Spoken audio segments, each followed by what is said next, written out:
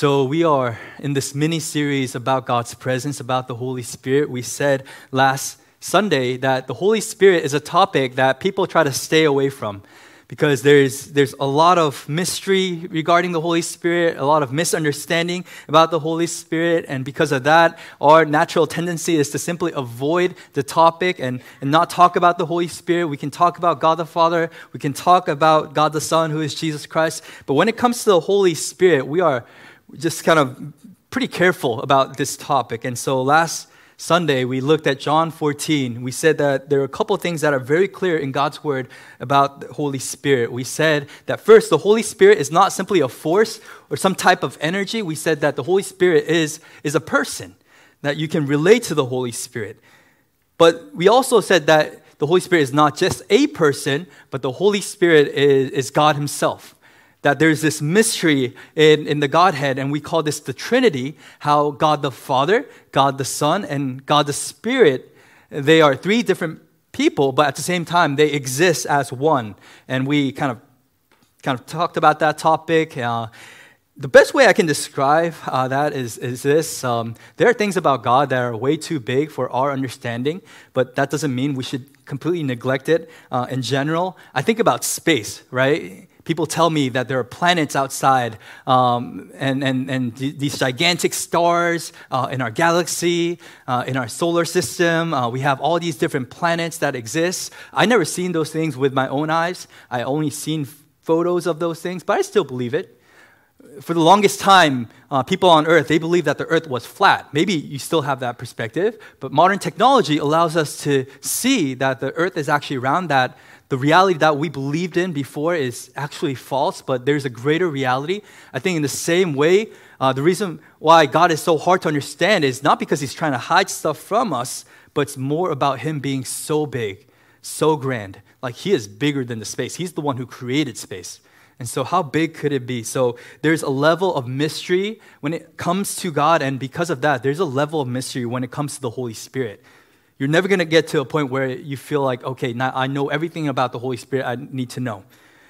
But at the same time, you have to understand that there are certain things that are revealed to us about the Holy Spirit in God's Word. And one thing that we do see is that the Holy Spirit is not its separate entity, but the Holy Spirit is inseparable with the Father and the Son. The Holy Spirit is not just this ghost that is floating around doing different things in a mysterious way, but the Bible tells us that the Spirit of God is sent by the Father. And the Spirit of God is also reminding us of Jesus Christ, the Son. So the Holy Spirit, although He is completely God, He is all-knowing, He is all-powerful, He is ever-present, He is eternal, He is holy, sovereign, all those things, those attributes that you would associate with God, He is 100% God. At the same time, just like the Son submits to the Father, the Holy Spirit follows the will of the Father and also speaks of the Son. No, Jesus on the earth, when He was on earth, what He said was this: I don't speak according to out of my own authority or my own understanding, but I speak of the Father. The Father and I are one. And He says, my agenda is not just to do my will, but it's to do the will of the Father. The same is true about the Holy Spirit. The Holy Spirit says, although I am fully God, I make a decision to not speak of myself, but I live according to the will of the Father. I also speak of the Son. That's my thing. And the Holy Spirit, we see that He's another helper just like Jesus, that He is our legal advocate, wonderful counselor. He is our comforter in every possible way, just like Jesus walked on earth and led those 12 disciples to a path of discipleship. The Holy Spirit is doing the same thing in our lives, that He's standing right, not just next to us, but inside of us. He's making things personal, things clear in our lives. And so we see that He's the one who leads us to all truth. And the last thing that we said last Sunday is the fact that if you are a believer in Jesus Christ, then you have the Holy Spirit inside of you. That is absolutely true. In Romans 8:9, the Bible says, anyone who does not have the Spirit of Christ does not belong to Him. And the Spirit of Christ is speaking of the Holy Spirit. So you can't belong to Jesus and not have the Spirit. You can't have the Holy Spirit without belonging to Jesus. Those two go hand in hand. So if you are in Christ, then the Spirit lives in you. But this leads us to a very difficult question, and it's this. If I gave my life to Jesus, if I made a personal decision to believe in Jesus as my Lord and Savior, why am I not experiencing the great works of the Holy Spirit in my life, in my everyday life? Why does it feel so dry? Why does it feel like I'm walking with Jesus? Like, the 12 disciples, they experienced some crazy things when Jesus was with them. I mean, if that is true, why is my life so dry? Why sometimes do I doubt God? Do I question whether or not God is working in my life? And so that's the question I want to tackle today. Because a lot of times when we don't see the work of God in our lives, especially when when we are unaware of the work of the Holy Spirit in our lives, what happens is we begin to question our salvation. We begin to question God and ask if He's even real. That we question God's word and His promises, because He clearly promised the gift of the Holy Spirit to all believers, but in reality, I don't really experience that on a day-to-day basis. Now, one thing we have to understand is this. It is one thing to have the Spirit of God in you.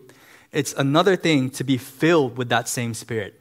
It's one thing to have the Holy Spirit dwell in you. It's another thing to be full of the Holy Spirit. Look at verse 18 in today's passage. It says this, "And do not get drunk with wine, for it is debauchery, it is reckless living, but be filled with the Spirit." Notice that in that one verse, there are two commands, a negative command and a positive command. The negative command is that don't get drunk on wine. The positive command is be filled with the Spirit. And so God, He gives us this gracious gift, the moment of salvation. He gives us His presence, His Spirit. The Holy Spirit dwells in us. But at the same time, there's a clear command, something that we need to obey. God says, be filled with the Spirit. So having the Spirit in you and being filled with the Spirit are two different things. That's what I'm trying to say. That you can have the Spirit in you because you're a believer in Jesus, but yet you can miss out on all that the Spirit has to offer because you're not being filled with the Spirit. So in the rest of our time together, I simply want to answer this one question. What does it mean to be filled with the Spirit? What does it mean to be filled with the Holy Spirit? So I see three things in today's text. First one is this: to be filled with the Spirit is to give up control. To be filled with the Holy Spirit is to give up control. Look at verse 18 one more time. It says, "Do not get drunk with wine, for it is debauchery, but be filled with the Spirit." Now, I don't know about you, but for me, it looks really strange and weird that God would mention drunkenness in the same sentence as being filled with the Spirit. That just seems really, really odd. I mean, this is coming out of nowhere almost. The Bible makes it very clear that drunkenness is a sin. Now, drinking itself is not a sin. It could be a sin and lead to sin if you're not doing it in the right manner, in a self-centered way. But drunkenness, the Bible makes it very, very clear that is a sin. That's not something that Christians should do. That's something that we ought to be aware of. And here, clearly, Paul says, do not get drunk on wine.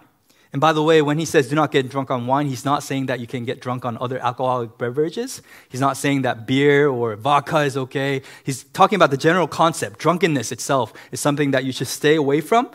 But at the same time, you should fill yourself with the Spirit. There's a lot of similarities between drunkenness and being filled with the Spirit. And I think that's why Paul is mentioning the sin of drunkenness at this point in time.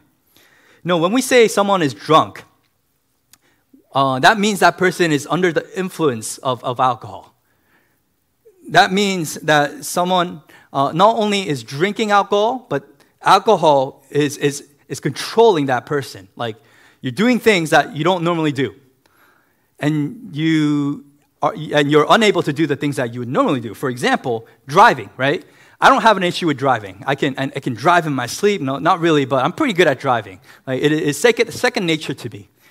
But when you are drunk and you try to drive, what happens is your body, it can't function the same way. Your mind, you think you can keep the steering wheel straight, but you're swerving, you're doing different things. There's a reason why we have a law against drunk driving. It's because if you drive under the influence of alcohol, no matter what you think, your body is not going to respond in the same way. So the things that you can normally do, you're unable to do, but the things that normally you're unable to do, now you can do.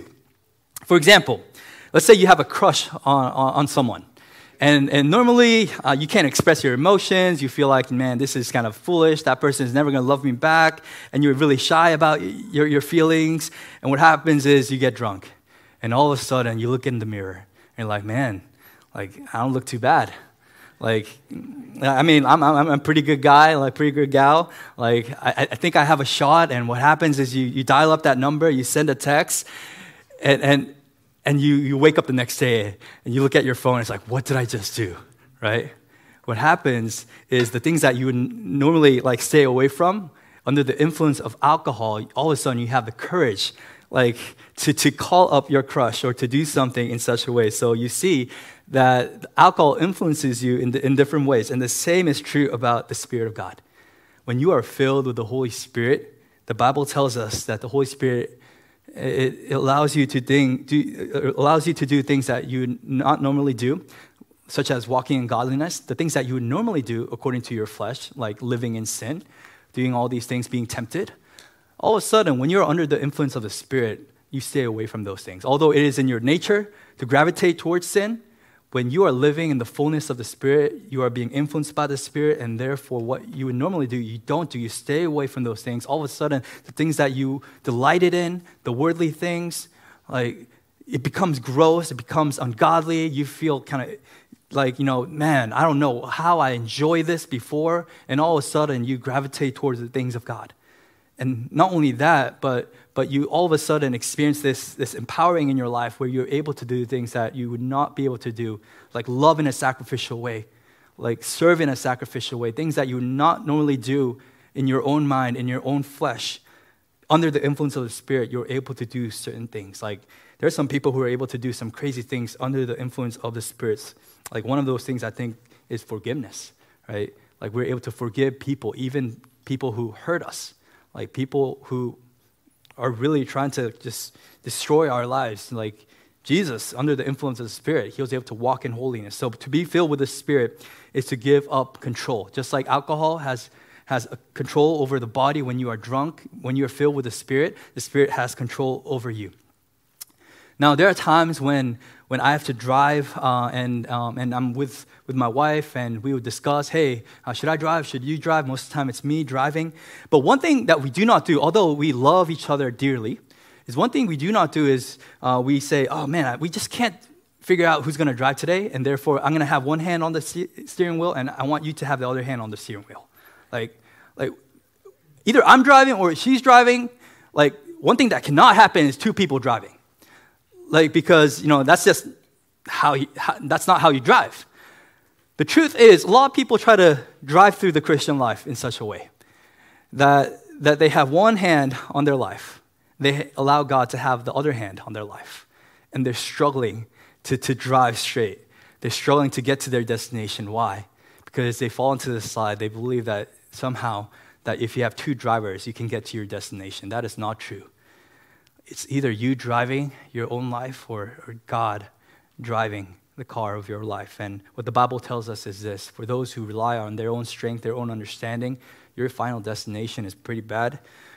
But God, he leads us to the pathway of life, eternal life and life in abundance. So giving up control is the first thing that you see when you are filled with the Spirit. And this is quite scary. I think this is one reason why we try to stay away from the topic of the Holy Spirit. It's because God the Father we love, Jesus, he lived in history. But when it comes to the topic of the Holy Spirit, now it becomes personal. Now it becomes a present reality. Like, I believe in George Washington, but if he was not real, if he was a made-up figure that my history teachers were teaching me, I'm fine with that. Because it doesn't really have much significance in my life right now, whether he was real or not. But when you're talking about someone who's living right now, like my wife, who's next to me, like if someone tells me she's not real, then that's a big deal to me.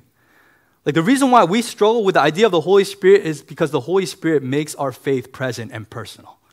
And what the Bible tells us is this: although it is a scary thought for us to give up control over the things of our lives, the decisions that we have to make in our lives, the control that we have over our marriage, over our parenting, over how we spend our time, our resources, how we pursue relationships. It's a scary thought to do so, but it's the best decision that you can make. To be filled with the Spirit is to give up control. It's to give up control. The second thing that we see in today's text is this. To be filled with the Spirit is being filled with God's Word. To be filled with the Spirit is being filled with God's Word.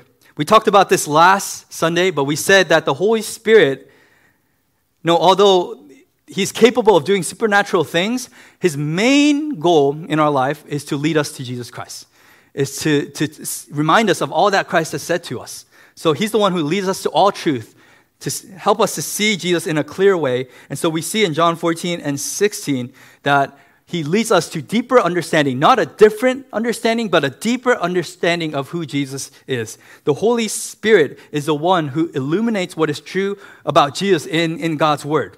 And so He takes us into a deeper level. Now, I want you to compare today's passage with another passage that we see in Colossians 3, 16 and 17. Today's passage says this: if you are filled with the Spirit, what happens is you address one another in psalms and hymns and spiritual songs, singing and making melody to the Lord with your heart. Verse 20, giving thanks always for everything to God the Father in the name of our Lord Jesus Christ, submitting to one another out of reverence for Christ. So when you're filled with the Spirit, there are these songs that come out of your heart, thanksgiving, joy, submission, all that we see. But go to Colossians 3, 16 and 17, and this is what it says. Paul, same person is speaking. He says this: let the word of Christ dwell in you richly, teaching and admonishing one another in all wisdom, singing psalms and hymns and spiritual songs with thankfulness in your hearts to God.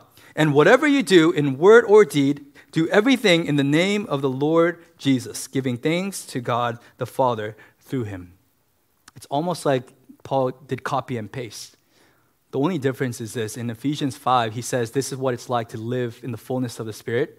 In Colossians 3, Paul says this is what it's like to have the words of Christ dwell in you richly. So to Paul, being filled with the Spirit is the same thing as being full of God's Word. Like being saturated with God's Word. And this is so important. You can have the greatest chef in your kitchen, but if you have no ingredients, if your ingredients are rotten, like unusable, if all you have are like cheap condiments, like it's hard for a great chef to produce a good meal, right? I think a lot of times we're expecting God to simply produce all these great results without having the ingredients. Like the Holy Spirit, He works off of God's Word, right? He's the one who brings truth out of God's Word. He's the one who helps us see God's Word in a personal and a powerful way. The problem that we have on a day-to-day basis is this: we don't have the ingredients. Like we have no knowledge about God's Word, no understanding about who He is, like little to no understanding about what happened in history and what God promised to His people. And we have no ingredients, and yet we're asking the Holy Spirit, cook something out for me that's delicious, that's great. What God is saying is this: if you want to experience the fullness of God's Spirit and the work that He does in our life, you have to saturate yourself with God's Word. That you have to make yourself available to His Word. That you have to have times in which you dive into God's Word, that you wrestle with God's Word. This is why personal devotional time is so important. This is why it's important for you to be part of a small group where you can go deeper into God's Word. This is why this time that we have together is so critical and crucial in our growth. It's because when we are saturated with God's Word, the Holy Spirit is able to work in our lives in a powerful way. He's able to fill us and take those words, bring it to life, and we not only experience this new life inside of us, we begin to see our life in a different way. So how do we make decisions on a day-to-day basis in line with God's Spirit? Well, first, we need to fill ourselves with the Word of God and spend time in God's Word. So the Holy Spirit, when He fills us, what happens is we lose control. We give control up to God. When He fills us, we are filled with God's Word. The third thing that we see is this: to be filled with the Spirit is to live life in full joy, thanksgiving, and obedience. To live life in full joy, thanksgiving, and obedience. If you're constantly complaining about life, complaining about God in your heart there's nothing that you're thankful for, most likely you need more of the Spirit. Because when you are filled with the Spirit, what happens is you don't focus on all the things that you do not have. You begin to see everything that God has offered to you, all the gracious gifts that God has given to you, the incredible gift that He gives to you in His presence, in His promises. You have all these different things in your life. Now, we said earlier that being filled with the Holy Spirit is like being filled with alcohol. People, they want to get drunk for various reasons. Some people want to get drunk because they're so worried about life that they have to get drunk in order to forget about the reality that they're living in. Some people, they get drunk so that they can have courage to do certain things. Some people, they get drunk for happiness, for joy. Some people, they get drunk so that they can open up when it comes to and be honest with their feelings. And all these things seem very, very true, but just think about this. Clinically, pharmaceutically, alcohol is a depressant. What that means is this. When you are consuming alcohol and you're getting drunk, it's not like it is heightening your senses, it's heightening your brain activity. It's actually suppressing it. Like you're becoming depressed. And what happens is this, like it dulls your sense of reality. It slows down your brain activity. The reason why you don't worry as much when you are drunk is because you forget what you're afraid of. You forget what's actually making you worry. Like it's simply forgetting. Your worries are still there the next morning. You're simply forgetting about those worries for a period of time. The reason why alcohol gives you courage is not because it makes you stronger all of a sudden. It's because it distorts the reality in front of you. Right? All of a sudden, when you are drunk, this guy who is buff, who is tall, who is strong, and you would not pick a fight with that person on a normal circumstance. When you're drunk, all of a sudden, this buff, strong guy looks very, very tiny. And you feel really good about yourself. You feel like in one punch, I can knock that person off, and you make a bad decision. What happens when you are filled with alcohol is that you lose touch with reality around you. When it comes to happiness, when it comes to satisfaction, if you say that when I drink, I feel happy, satisfied. I mean, a little bit of wine could do that, but in order for you to feel happiness, if you need to get drunk, this is what you're saying. You're saying that I need to lose touch with reality in order to feel happy. I have to set my mind off of what is true about my life in order to be happy, and that is a sad, sad reality. But what the Word of God says is this. The Holy Spirit, although there's many similarities between the Holy Spirit and alcohol, it works in a completely different way. It doesn't depress you. It actually brings out the best of you. It doesn't distort reality around you. It helps you to see things clearly. When you are afraid, when you need courage, you feel all alone, and all of a sudden, when you are filled with the Spirit, you begin to see things that were present, that were true, but you simply were blind to those realities. You begin to realize that you're not alone, but you're with God. That God, He's pouring His favor upon your life, that He's not leaving you as orphans. There are times when you need hope, and the Holy Spirit reminds you of all the promises that are in God's Word, and because of that, in the midst of suffering and hardships and tribulations, you can stand up and walk again in the Spirit. You know, one of the biggest blessings that can happen in our life is actually experiencing hardships. And I don't say this in a light way. I don't think we can fully understand the scope of suffering and hardships in our lives.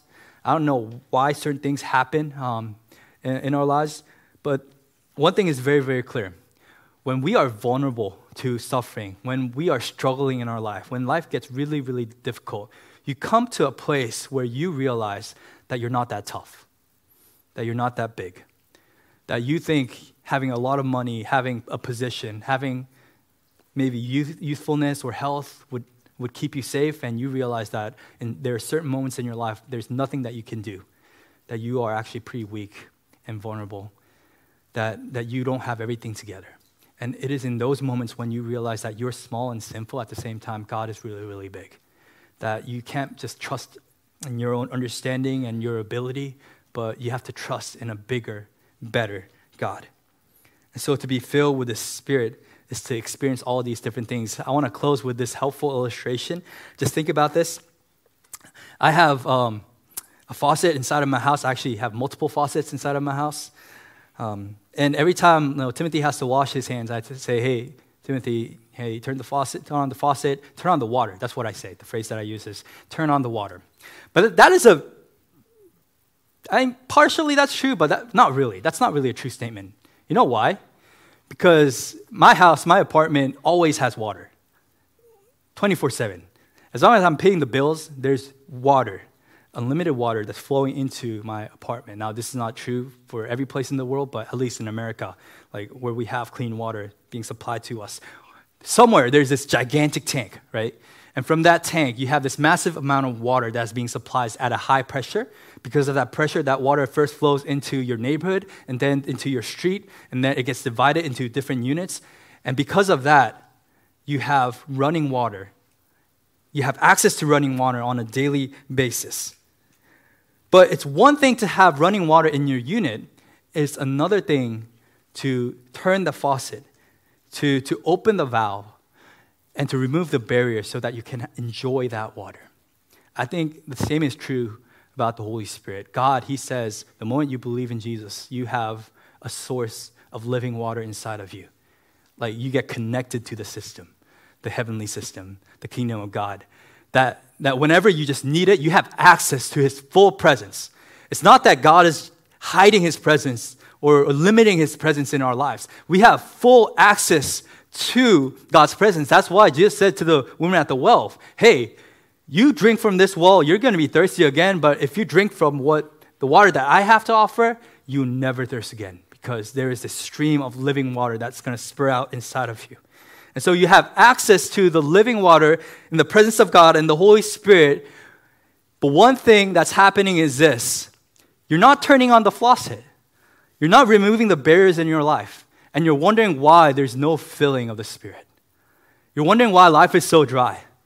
Although you are a believer and you have committed your life to Jesus, therefore God gives you this incredible gift in the Spirit on a daily basis. You are so busy with life. You are so prideful in your ways that you don't want to let go of all the control that you have in your life. In other words, you don't leave any room for those barriers to be removed, all your sinful ways to be removed. And therefore, you never get to experience the fullness that Christ has to offer. Things like prayer, reading and meditating on God's word in your personal time with the Lord, going deeper into God's word in small group, living out God's word with the body of Christ. These things, I'm not saying that these things give you living water. The living water is given to you in faith, by grace, by our Lord Jesus Christ. When you make a personal decision to trust and follow Him, you have access to this living water. But what's happening is, as you are doing these spiritual practices on a day-to-day basis, as you are making yourself more available to God's word, more available to God's presence with God's people, what you're doing is you're opening up those valves one by one. And sooner or later, the Spirit of God is going to fill your life in a way that you would have more than you could ever imagine, more joy than you could ever imagine, more satisfaction than you could ever imagine, more peace than you could ever imagine, more direction in your life than you could ever imagine. So if you have access to that presence, open up those valves. On a daily basis, practice these spiritual disciplines so that you can access the fresh water that comes from the Spirit of God. Now, for some of you, I also understand that you're turning on all those valves, right? You're doing your Bible reading, you're praying, and you're like, man, this feels dry. Most likely, it's because you've been practicing religion, but you never made a personal commitment to the Lord Jesus Christ. And you're in a unit that has no running water, and you're trying to turn on the water, and you're wondering why nothing is flowing out. It's because you need to be connected with the source. You need to make a decision, a personal decision to follow Jesus. And when you do so, and that source of life flows into your life, then you are able to enjoy these different things. I just think about D.L. Moody, one of the great American evangelists in the 1800s. And I love him because he's kind of like, he had a rough life. He's not the smartest guy. He was the seventh child among 9. So he has 4 brothers, 4 sisters, big family. At the age of 4, he lost his dad. And so the single mom had to raise 9 children. And that was really, really tough. So a lot of those children had to make a decision, drop out from school. They had to make a decision to earn money at a young age to support the family. And And D.L. Moody, at the age of 17, he decides, instead of pursuing a higher education, he decides to work at his uncle's shoe store. And under one condition, the uncle said that if you want to work at my store, you need to go to church. And at the age of 17, as D.L. Moody is going to church, he meets this Sunday school teacher. And through that Sunday school teacher, he hears about Jesus. He accepts Jesus. By the way, that's why we have small groups and Sunday school. It's not just the pastors, but your teaching, you can make a difference. Because D.L. Moody, later on, he has all these revivals. He leads so many people to Christ. And so he's this big name guy who's doing so much. He's like, he came out of nowhere. And people, they're wondering, how is this possible that this uneducated guy is doing all this work for the glory of God? And one time, D.L. Moody had an opportunity to go over to England to have a series of revivals. And one of the older pastors in England said this, "Man, who is this guy, Mr. Moody? He's uneducated. He is inexperienced. Who does he think he is anyway? Does he think he has monopoly on the Holy Spirit?" So these people were not happy that D.L. Moody did not have a higher education, that he wasn't the most wise or talented person. And so there's like, why do we need to invite this guy to speak at our revival? And one of the younger, wiser pastors raised their hand and said this: "That's right. D.L. Moody is inexperienced. He doesn't have much under his resume. He doesn't even have a monopoly over the Holy Spirit. But the Holy Spirit has monopoly over D.L. Moody's life." Everyone has access to the Holy Spirit, right? I don't have monopoly over the Holy Spirit. You don't have monopoly over the Holy Spirit. If you're a believer in Jesus Christ, you have access to the Holy Spirit. The question is, does the Holy Spirit have monopoly over your life? Does he have control over your life? Is he the one who's driving driving the ship? Is he the one who's leading you and guiding you? If that's the case, then sooner or later, as you are following these footsteps, this process of sanctification, as you are living out this beautiful gospel reality where you can be filled with the Holy Spirit, not only will there be a difference in your life, it's going to make a difference to generations to come. Now, what happens right after this passage is now all of a sudden Paul begins to talk about the relationship between the husband and the wife, the parents and children, and then master and slaves, like a work environment, and then talking about spiritual warfare. But what he's saying is this: when you are filled with the Spirit, not only does it make a difference in your life, it makes a difference in your marriage. When you're filled with the Spirit, it makes a difference in your child's life. Like, how many of you would love if your father or mother were more filled with the Spirit, that they would lead you and guide you in a more loving way? Like, there's so many ways that you can impact your children simply by being filled with the Spirit. When you are filled with the Spirit, you begin to make an impact at your workplace. It all begins with the Spirit. The great thing is God gives us access to the Spirit freely, without charge, through His Son, Jesus Christ. But one thing is, as much as we have access to the Spirit, we have to constantly live out this command to be filled with the Spirit. Although we can't fill ourselves with the Spirit, we can be filled. God is the one who fills us. We can give ourselves to God. We can make ourselves available, remove the barriers, open up the valves, turn on the faucets, and we can say, God, fill us. My life is yours. It's in your hands. So fill my life with your Spirit. And when you do that, you'll experience the incredible life that the Spirit has to offer. And my prayer is that you would do that on a day-to-day basis. Walk with Jesus Christ in the fullness of God's Spirit. Amen? Let's pray.